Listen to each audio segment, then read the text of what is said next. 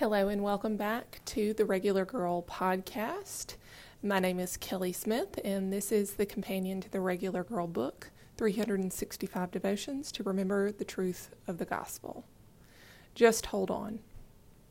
Now, faith is the reality of what is hoped for, the proof of what is not seen.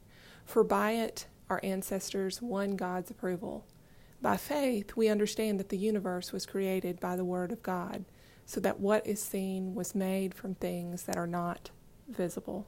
Hebrews 11, verses 1 through 3. My leak symptoms are back, and we're fairly certain my last procedure did not seal it.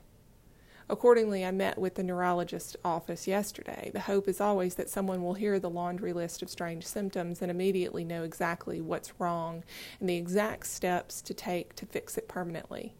Instead, I get an assurance that something is definitely going on and it's complicated. More tests. They end the same. They look me in the eye and assure me they'll do everything they can and to hang in there. Those words always send me into a gasping weep. Just hold on.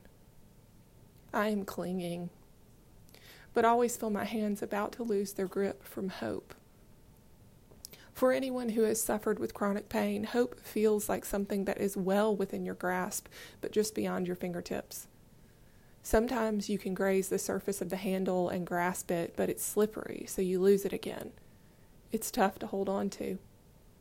I am thankful that I always have a heavenly hope to hold on to, the promise that what we live through today pales in comparison to what awaits. In addition, I know my Father has the power to heal me in the next breath. I have faith that He is with me in this valley and feel His presence sit with me in the darkness. It is in this place that I see the stirrings of endurance and long suffering being kindled and strengthened.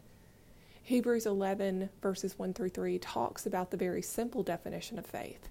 We cannot see the things that make up what we have faith in, though we see the evidence of it.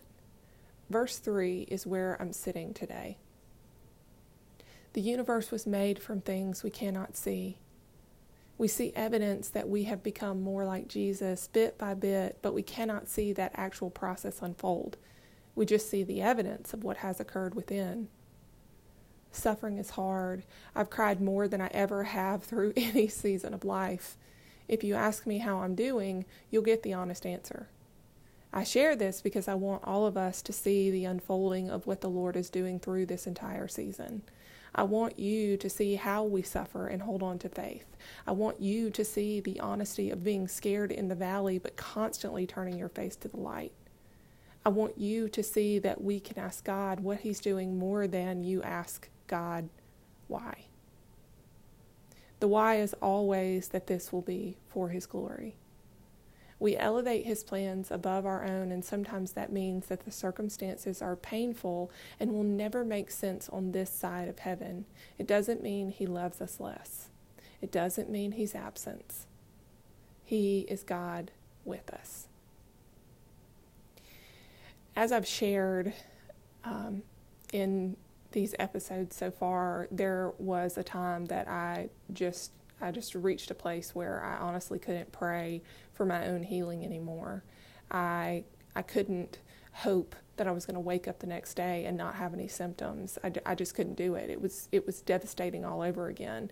And this is one of the aspects of Christian faith that I think, we do get wrong so often, which is that we hear a person say, they're losing out, they're losing hope that things are going to change, and we bright side them.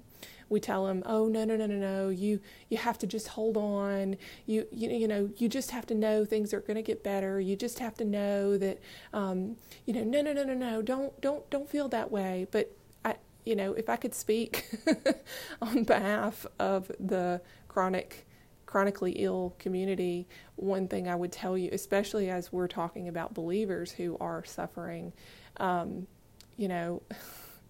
it's okay to feel like you're never going to get better.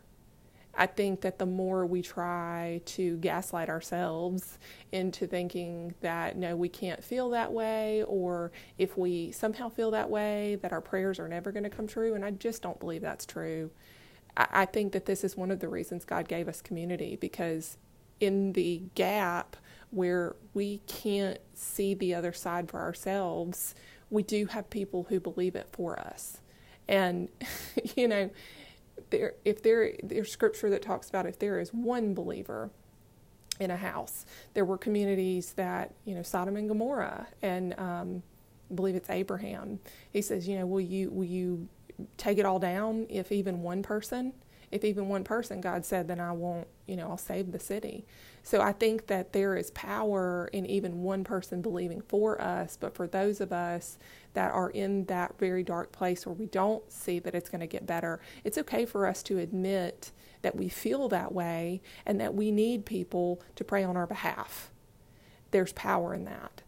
What's also really cool, and I felt this way all along the journey of my CSF leak, which is that there were so many people that joined our family in praying. And then when we did get the answers, or when we did, get some relief and some alleviation of the suffering, they got to join in on that. There's an amazing thing that happens that when we see our prayers come true for people we love, it ignites a fire within us. So I don't know who is listening today. I don't know if it's you that is suffering and you just really need to be reminded that it's okay to feel the way that you feel. Your feelings are valid, and there are really hard realities to grasp, that sometimes people do get sick and they don't get better. Sometimes people get sick and they pass on, and then sometimes people get sick and they do get better. We're not in control of the outcome.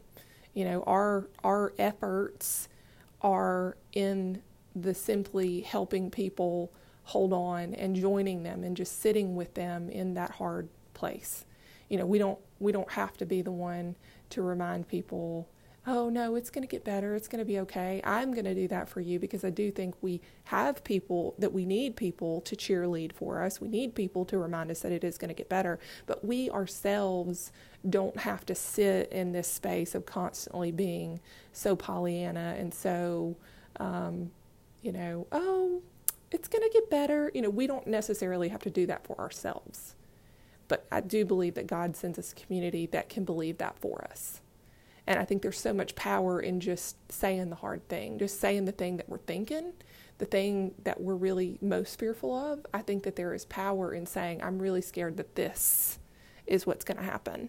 And instead of having community join around us, if I'm talking to you and you are a person in this community, you can be the one to say, I can see how you would feel that way, and I'm really sorry that this is happening.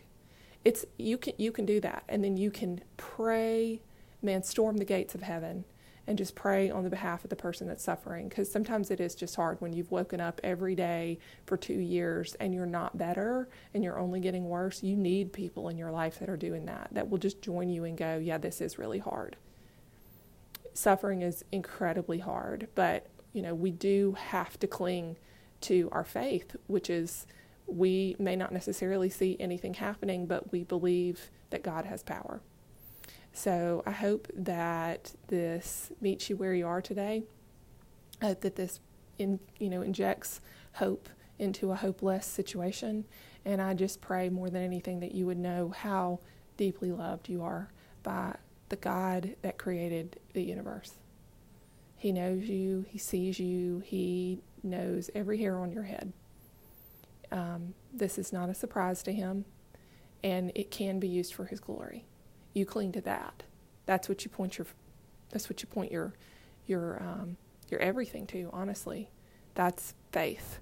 It's an understanding that we're not in control, but God is. So thanks for joining me today, and I hope you'll come back again. Have a great day.